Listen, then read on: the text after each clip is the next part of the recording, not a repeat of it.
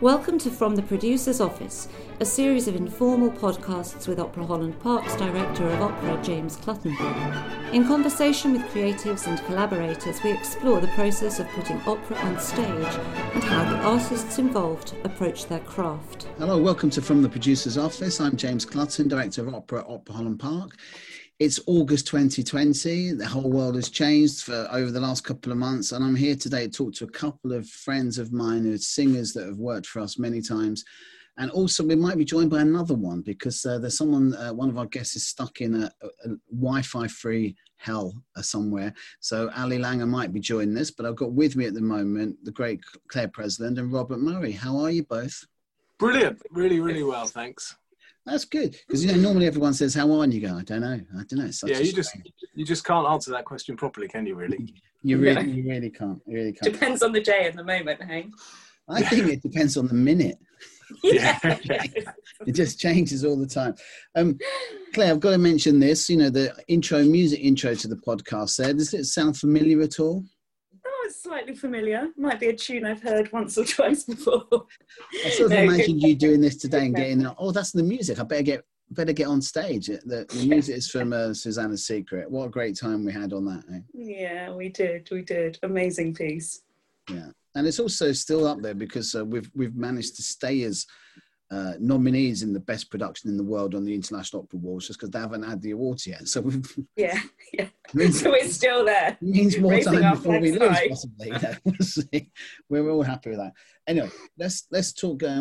Not necessarily seriously about stuff, but big stuff. The reason about today's podcast, and if Ali joins us, she's one of this team as well, is that you've both been back on stage at Holland Park recently in very different circumstances for the normal for us. But I just want to talk about it a bit like that. Rob, being back on stage at all, you did a night of operetta for us conducted by John Andrews with a great company of 5 singers and a small ensemble orchestra. Just generally, we'll go into more details, but what was it like being back on stage after a period of, what would it have been for you, 5 months or something? Yeah, I suppose last time I was on stage was probably in Feb. I did some concerts in Feb and did an opera at the start of the year, but probably January. So yeah, it was the first time in, I don't even know how long that is. Is that 7 months or something, 6 months? There's a couple of, here's Ali. Here's Ali. Sorry. Keep quiet, I'm talking. Rob's in the middle of a really serious piece at the moment. We'll come back to you in a minute, Ali. Oh, how nice.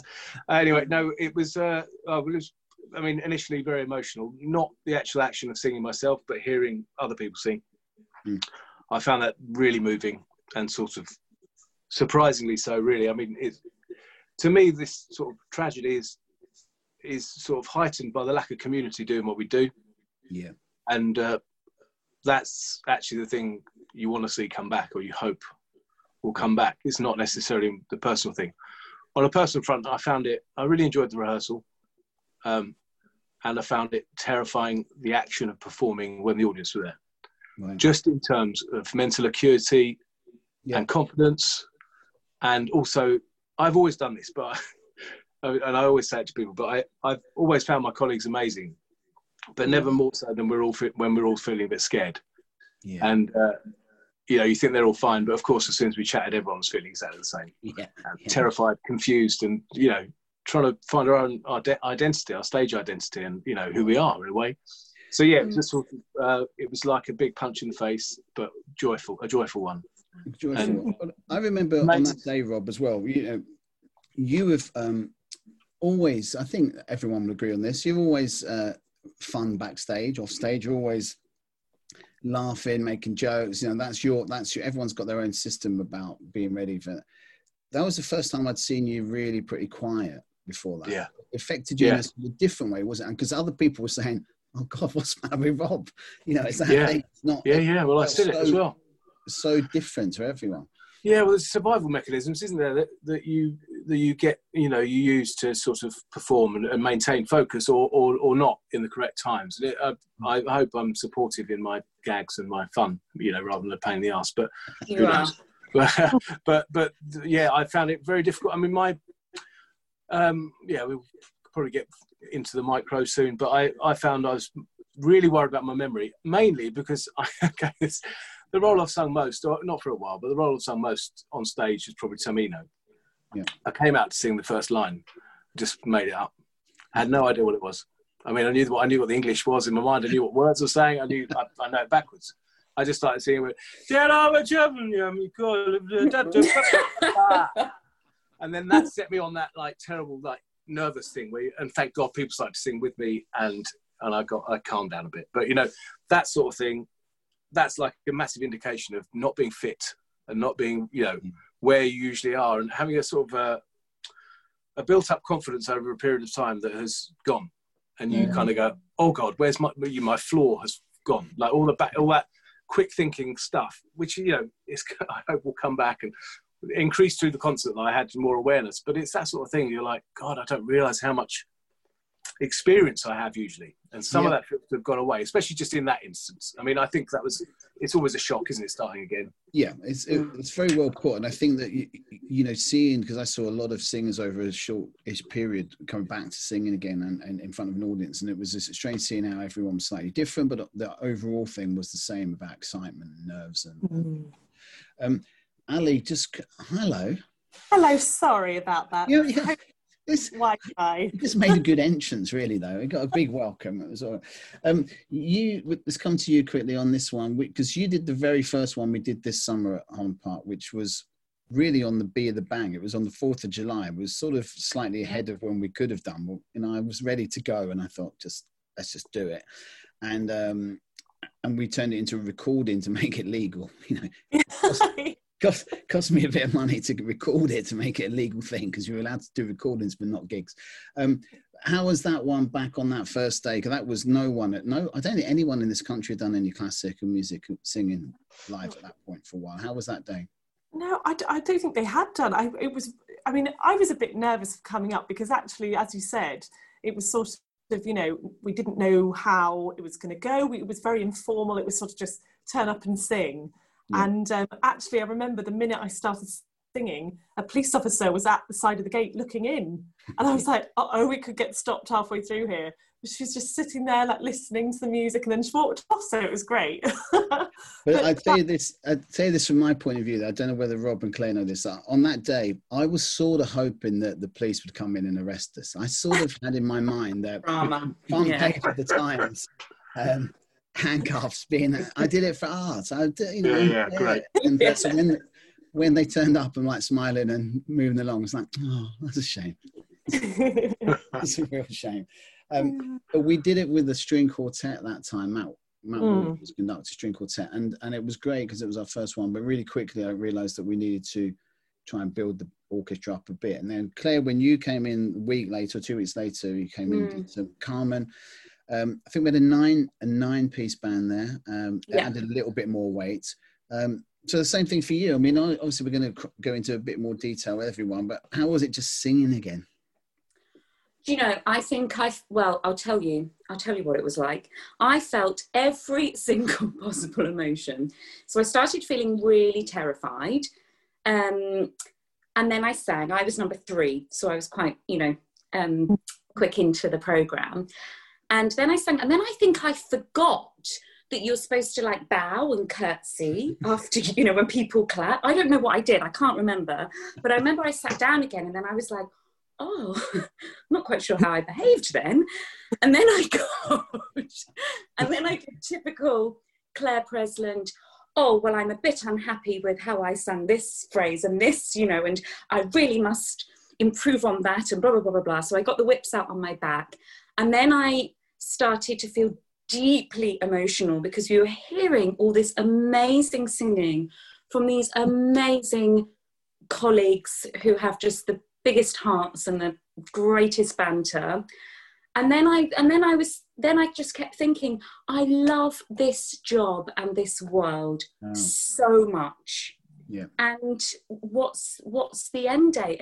One thing I've been saying to myself a lot during, particularly the height of lockdown, if somebody could give us a date when we can return to our jobs, I think we'd all feel, I think the waves of the roller coaster emotions would be a little bit easier to bear. Yeah, I think that's right.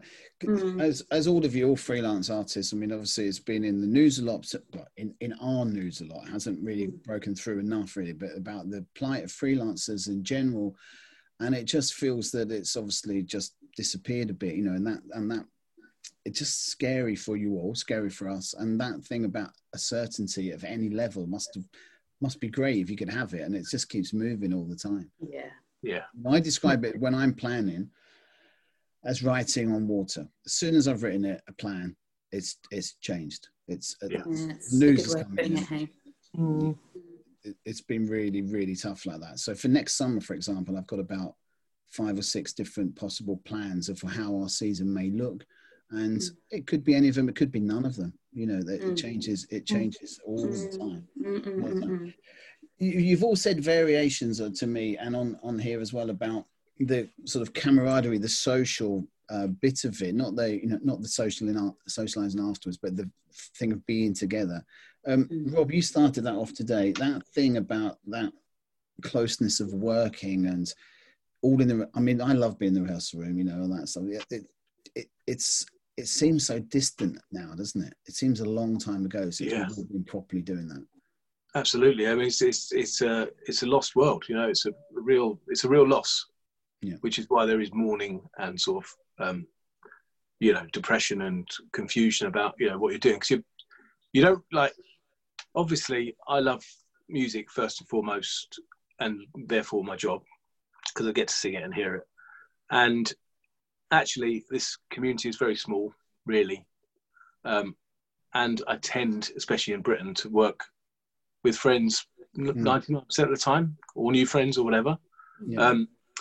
And I've always kept myself slightly out of social circles, outside of the, you know, the nights after shows and stuff, in terms of my day-to-day life and, you know, who I hang out with when I'm not there. But actually it's because I have such strong friendships within that community anyway. I don't actually feel like any good friend. You don't feel like you need to, you know, back it up. I mean, it's a bit selfish, but you know what I mean. It's like, and it's one half of my existence or more when I'm working. So you really miss that, but it's very unquantifiable, which is why the loss is so confusing, because actually who knows how that day is going to go with your colleagues, who knows which ones you're going to pick up and have, you know, an incredible experience with, or have a laugh with, or have a fight with, or whatever. And because that's unquantifiable and distant now, you really miss it. But when you don't know what you're missing, it's quite hard to sort of pin it down. Yeah, okay. Because I think that when we did these, we did 6 gigs this summer. I mean, as I sit here in London today, it's pouring with rain. But I think that we did 6 this summer, which when I was writing a report on it for our board the other day, I thought, oh, you know, 6 not bad actually in this year. 6 performances not that bad. But it, you know, it seemed very distant because we normally do 46 or whatever. But when you get in there, because we didn't have the full rehearsal process, all of these things were turn up earlier on, rehearse on the day. So was that strange, Ali, as well? Just, you know, you come in the thing where you normally be working with people over a couple of weeks, just coming in, rehearsing, bang, you're on stage, do it. Was that a strange one? That was a strange one. And actually the one I felt it the most was the GNS, so the Heart's Delight concert, because before it was just sort of, you looked after yourself and you did your little rehearsal at the beginning. But this was, you know, it was a quintet at the beginning of the programme, which I'd never sung before. So I was thinking, well, this could go anyway. But actually, something about it made me so much more focused on just enjoying it, because I was like, it could go either way, so there's no point in worrying about it. And actually, that is something that has plagued me my whole career so far, is worry about how I'm going to be thought of in rehearsals, shows. You know, it's everybody's worry, I'm sure, and as a freelancer singer and musician. But this has stopped, this whole awful situation has just made me realise that this job is we're so lucky to do something that we love. I mean, 9 times out of 10 that we love, you know. And I think the rehearsal process is something that I love more, because you create, you have so much fun. You can have like disagreements that I love having disagreements in rehearsals, because you get the best, you know, outcome. You find exactly what it is that you want to do. So even though it was a small rehearsal, we had to really quickly go through it. It was like a little taste, dipping your toe back into that rehearsal, situation. I loved it. I absolutely loved it. But it was strange. Yeah, it was great for us. And Claire, what did you think about the audiences when, because all the audiences went mad I'm standing in the back watching it all. Because at our place, normally you can see people anyway, but this time it was all earlier because we didn't have a lighting rig. You can see absolutely everyone. What was that like, seeing that audience that day and their reaction? Deeply moving. And also I think it really informed me how much everyone needs music and how important it is and how it really does feed people's souls. And you could see you could just see everyone just responding to it and being topped up with fantastic energy and feeling, both excited and ecstatic, and also really sad because we've all been missing. So I think it was really, really moving. There was a great moment in particularly on the Heart's Delight concert that both Rob and Ali did, that because it was a bit more comic, the big numbers we were doing in the concerts tended to be the more dramatic, the bigger, well-known operatic set pieces. But in the comic thing, and I don't know whether Rob and Ali would agree with this, but it was just amazing hearing an audience laugh. Yeah. Because we've all been so low. I'll talk about that a bit more in a minute. But just hearing 250 people all laugh at the same time, like Rob, when you and John were mucking around in the duet with the, what did you have? I don't know. It was a courgette, wasn't it? Yeah. For those listening that weren't there and don't know what the hell we're talking about, it was a strange moment, even if you were there. So don't worry about that. Well, basically, it was gendarmes without truncheons, but with a couple of courgettes. I think that's probably simple. I mean, I think that, I don't want to keep bringing it down, but I think the loneliness of this whole period, however surrounded by love I am and family, you forget that you kind of get on with an audience, especially when you're doing comedy and you're sharing it. And I mean, I find that more particularly in those sort of dramatic, this theatrical kind of comedic things. You really have to, we're all taught they're your friends, and you have to share with them your problem and your solution. And actually, so suddenly having a massive group of people laughing isn't like, obviously it's lovely, but it's actually more like we're all here together. We're actually here, and this is happening now. Yeah, right now. Yeah, that's really nice. Incredible reaction. Go back to this is just to drop in. One of my favourite things about the lit up theatre was looking out just before we started and seeing all the name tags, all the critics on the right, and big letters. So thanks for that, James. That was really good on the first concert back. Thank God they didn't. I thought the names were only on. Oh yeah, they're on the front as well. They're on the back as well. Yeah. Sorry, but they all loved it. You got great reviews. Yeah. That's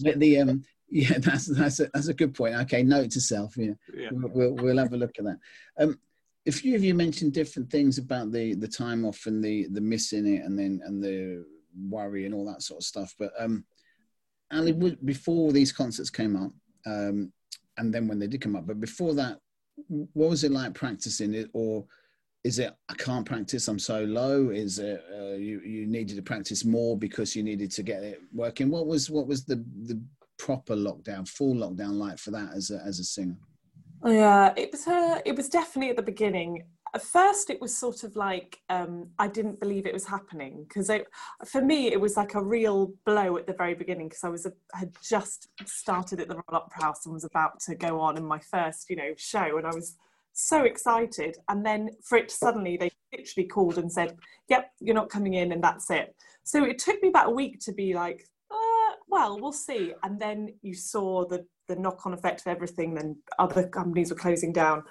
And I didn't sing for about 2 months, I think, but like possibly even more, because I just was like, at all.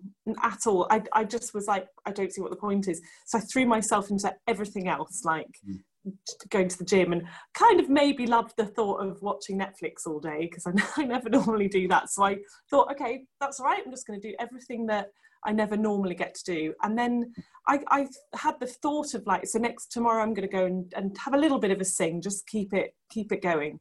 But every day I would put it off, and I would realise I was subconsciously putting it off just because I just thought, what's the point? There's nothing else for it. So I got a bit low, until you mentioned these concerts and thought, oh, okay. And then I better get my voice check it's still there. No, interesting.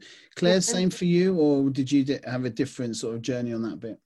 I had a bit of a different journey. So to start with, I think I took a really big breath and thought, okay, let's just process all of this. And I have to say, although I was in the middle of a contract, we just did our studio run, so we were just about to go into a theatre. And even though I was so sad about not performing this for an audience, there was also a part of, I could feel that lockdown was looming, and I wanted us to lock down, and I wanted us to try and tackle this this virus. So I took a bit of a breath, and then I did what I often do when if there's a curveball thrown at me in life. I got out my best dusting cloth and started, polishing the turd, which was the fact that we weren't singing. So I was like, well, I'm going to have many positive learnings from this experience, and I'm going to learn repertoire that I'm booked to do in the future. Well, that was a mistake, because every time I opened a score, the gig got cancelled. So I thought, well, I better stop doing that. And then I got very philosophical, and I was like, well, I'm just going to sing the things that bring my heart joy. And there's only so many, there's only so much positivity you can try to give yourself. So I think that was really hard. And I also realised that we as musicians are actually really organised. And I know some people are more relaxed than others, but you have to have a degree of forward planning. We have to learn music by a certain date, and also financially, because we're paid every at the end of a contract, you learn to plan and say, okay, well, I've just got this check, but that's got to last me until X amount. And we're used to doing that, whether we know we're doing it or not.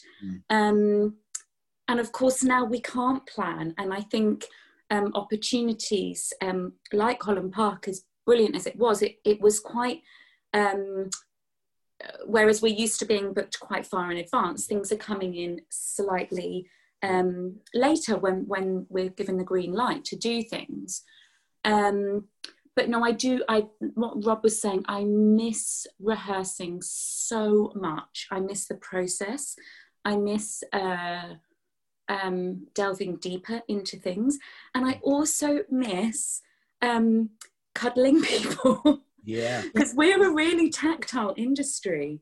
You always hug and kiss somebody when you see them. And I really noticed that actually at Holland Park. I thought, God, all these, I don't know, we can't. And it's so against our nature. Yeah, I really noticed it that day and on these concerts as well, because normally that's the thing, and then it just was everyone just stopping short of it, and just as they remembered that they couldn't. Yeah, there's a lot of those details that have been strange and are going to go on being strange for a while, probably.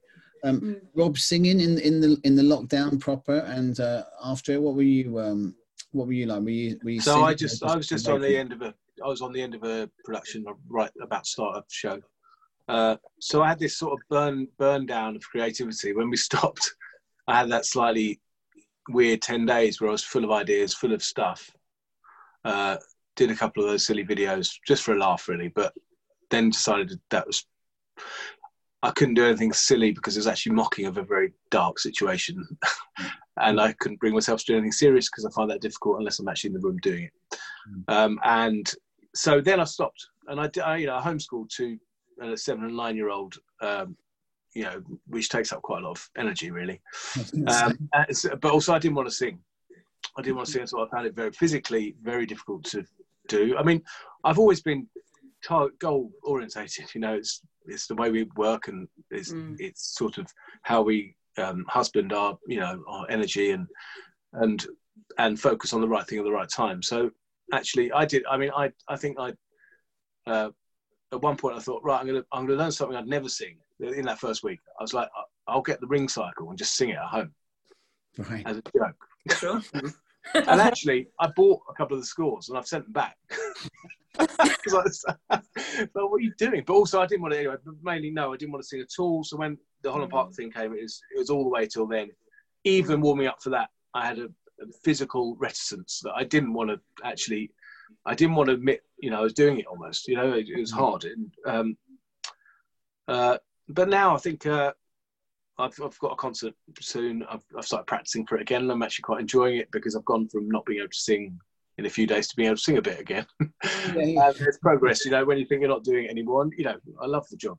I mean, I'm still trying to work out what the hell else. I'm definitely going to have to grow a new arm in terms of making some money and doing something, just because this could go on for a long time, and also I think for my own mental health, I think I prefer to be working at something than not doing anything at all. Let's delve a bit deeper into that in a more general thing, and I'll answer if you want to. Really, do any of you feel more vocally rested after this point? Because you're all busy performers, you work a lot. Is there any part of it? I'm not the big thing, obviously, is awful. Is there any part of it that's helped a bit because it's a bit of time where you've actually rested your voice, or is that not the case? Yeah, well, so I'll be quick because I was just on, but I think actually, yeah, there is a sort of a slightly different voice coming out. In fact, so much so I probably need to sort of make it more uniform. I think I think things have happened to the voice, and it's a bit like, oh god, unwieldy maybe. Like not in terms of and I'm not pretending I'm a massive singer, by the way, just to get that clear before anyone hears this.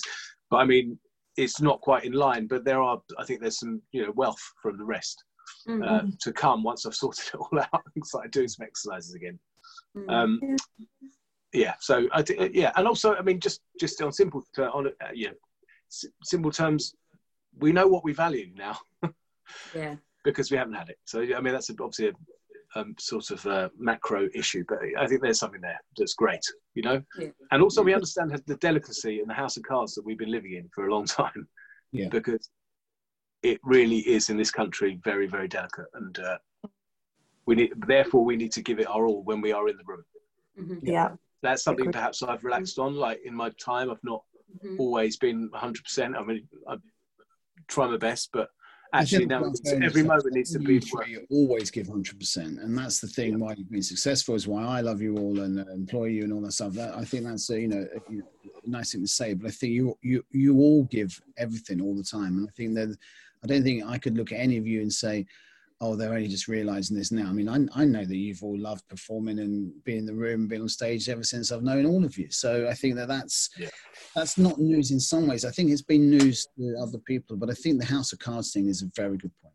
I think that's a very good point. Claire, rested vocally, or just now you just want to get back on anyway?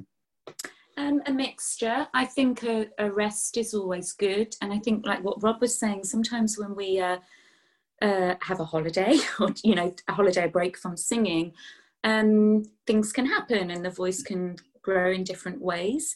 But I think I feel vocally rested, but one thing I'm aware of is that I'm not show fit, and by show fit, it's you no matter how much you can practice at home and be disciplined within that, you get a different type of fitness from being in a rehearsal room, and following the schedule that we're used to having. And there's a reason that we rehearse the hours that we do, or that you have rehearsals, to build things up and figure out stamina, and when you need to take snippets of energies and different types of breath, etc. So I think it's a mixture, but no, I'm super hungry to be back in a rehearsal room.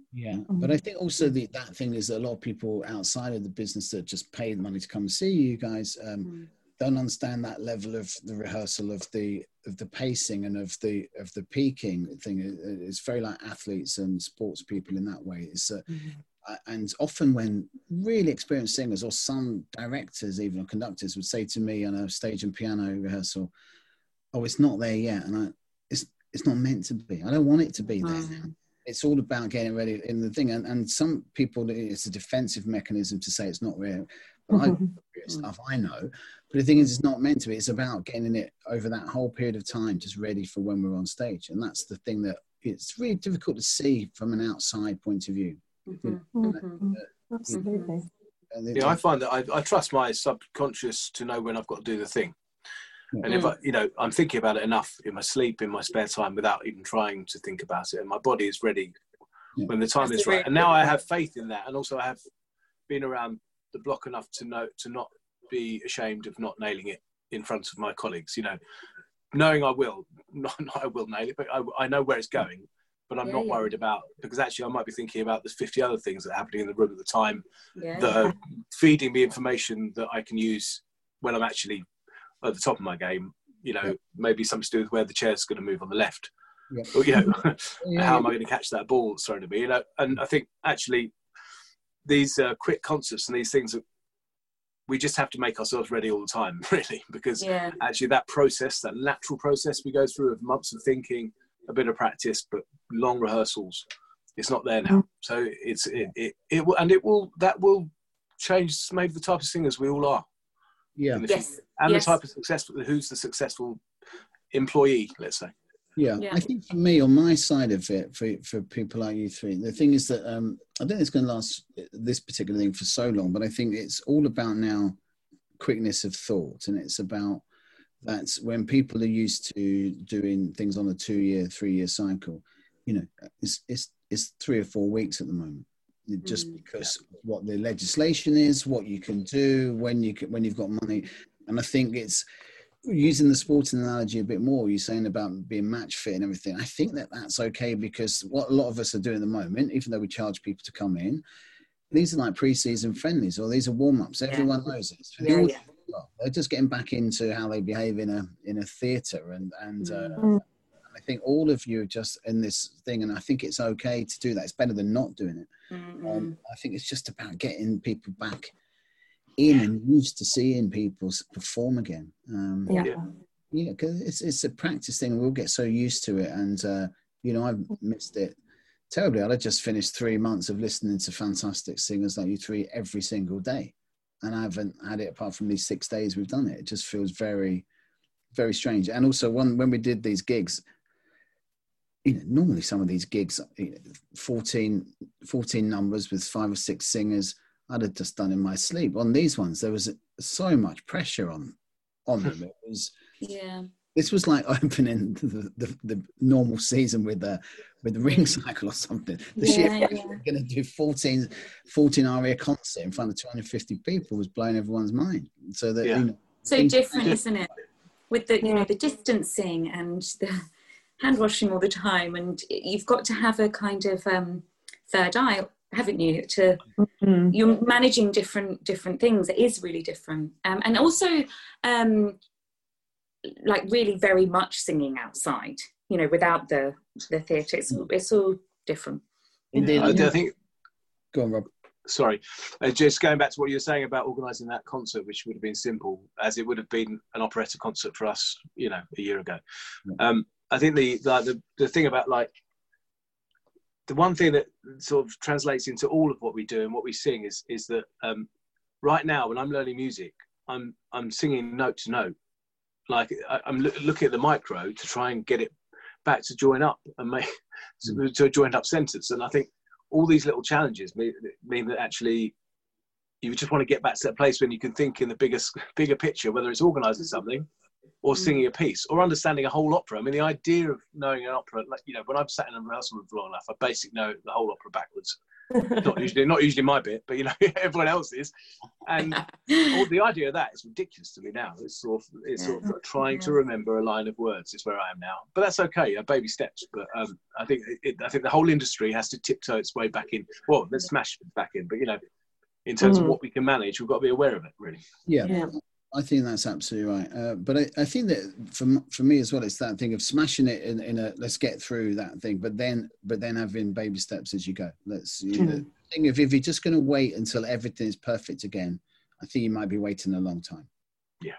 Yeah. But I do think special things are happening, and I felt that at the concert we did for you, James, there was something, I know we hadn't been singing for a while, but people were doing something very, very unique and special, and there were different colours, and I don't know. I think it's affected everyone on your side and the audience and the managements. If the people that were good and into it and believed in it and wanted it and all that on every single side, now it's just been, really put into focus, absolute, high resolution, what you like about it, what you love about it, what you want to do. And I think the people that may be thinking, I'm not enjoying it anymore, that's made that worse.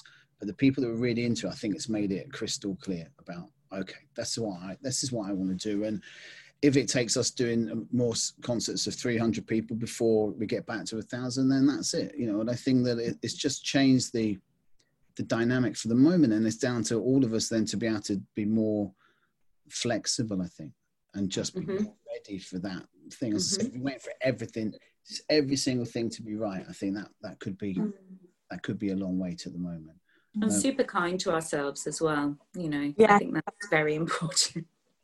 Well, I mean, you guys particularly, all the freelancers had a terrible time. That's why, even with us, one of the driving forces of these concerts was, I have to say, we needed to do it because we needed to have a presence ourselves. But there was also just about starting the microeconomy again of artists. So we, I think we worked it out the other day, is including the singers and musicians, conductors, some stage management on a couple of the crew. We gave about 90 or 100 different freelancers something. Now, it wasn't much, because it was normally only 1 or 2 days, but it just started that circle again. Yeah. We're very grateful. Well, no, I don't mean like that, because you shouldn't be in that way, but I think it's just if it's not moving, there's no momentum to it at all. Absolutely right. You just need something, and then you go, okay, well, I've got 2 gigs there, I've got a gig there, and you just building this up into thing. We've got to wrap up quite soon. Let's talk about, have any of you had a break, a holiday, because not to be confused with the rest or the non-rest at home, looking after kids or whatever, an actual break since the regulations have been eased a bit?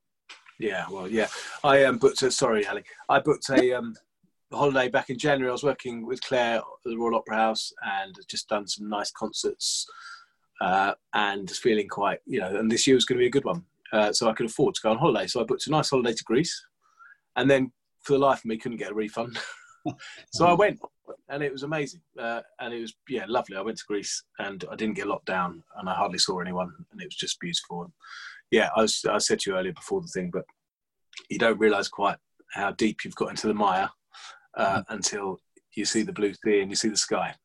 So it was really great for my sort of brain and, and the family, just hanging out and not, thinking about, it's like any holiday, but it was more pronounced that we needed it, and it was great. Yeah, great. Ali, have you been away?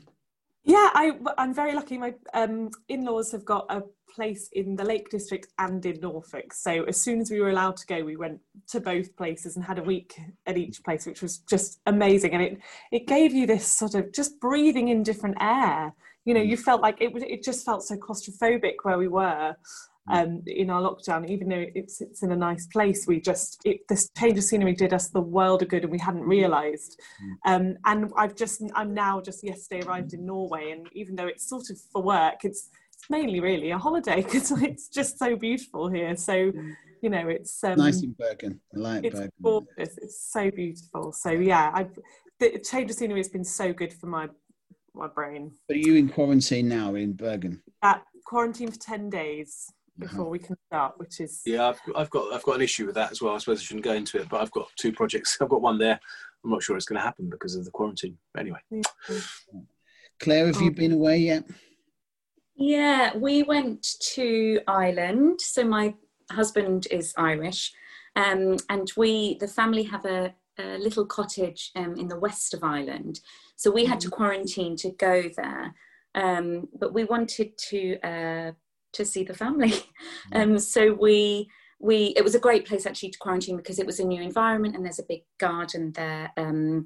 So I've got a 2-year-old, and he's obsessed in dinosaurs, so I bought some, fake dinosaur eggs, and I knew that, come day 10, he'd start to get very like, what's behind the gate? What world is out there? So I was like, let's go on a dinosaur hunt. So we did that. And then it was amazing because in Kerry, it's so remote where this cottage is. There's like maybe 5 other houses. So you go to the beach and you are the only people on the beach. Yeah. And that felt so amazing as a parent, to say, just go for it, mate, be free. And one thing I was really aware of with having a toddler, everything we've encouraged about, making friends and socializing and going to new environments, I then had to say, no, you can't go near people. And I found that really hard. So we tried to do as much as we could in open spaces where we didn't have to keep telling him that. I didn't want him to hear that a lot. So that was amazing. And then in Kerry, we just lived the good old life and splashed about in rock pools. And you have to sit out a bit of rainy weather, but the sunny days there are just so glorious. It was good. But I think it's important, and even if, as Rob says, you didn't realise how bad you were until you got away, I think that's still part of a process as well. Yeah. That you need to anywhere. Yeah. Did I? Yeah, did you get not yet. I had a couple of days away up in Ludlow, and that was very nice, but it was just a couple of days. But like you, it wasn't it wasn't deliberately thought through this, but I ended up doing a bit of one wild swim and then building a fire. And it was only when Angela, my wife, said, you're going back to absolute basic. Amazing though, so liberating. And I hadn't really thought of it like that at all, but it was obviously something, because I've been basically on Zoom for the last 6 months and looking at planning calendars and things. And then suddenly to have that, I think, well, I'm going to fire, water. I love that. Yeah, I went on a wild swim and I built a fire. Yeah, you're so manly. Yes. You don't want to see the pictures, Rob, because it really wasn't. It really wasn't. The tiptoe into the river, and then it's taking ages, but never mind. Guys, we're going to need to wrap up. It's a pleasure talking to you, all of you, mainly because it's a pleasure knowing you all, and it's just great to work with you again this summer and seeing you on stage doing what you do, and that brief shining moment of remembering what we all do, and it brought it all back to me. So thank you all for that. And thank you. Thanks for being here today. Thanks for joining us, guys. Thanks a lot. You have been listening to From the Producer's Office, a series of informal podcasts with James Clutton. For more information on Opera Holland Park, please visit www.operahollandpark.com.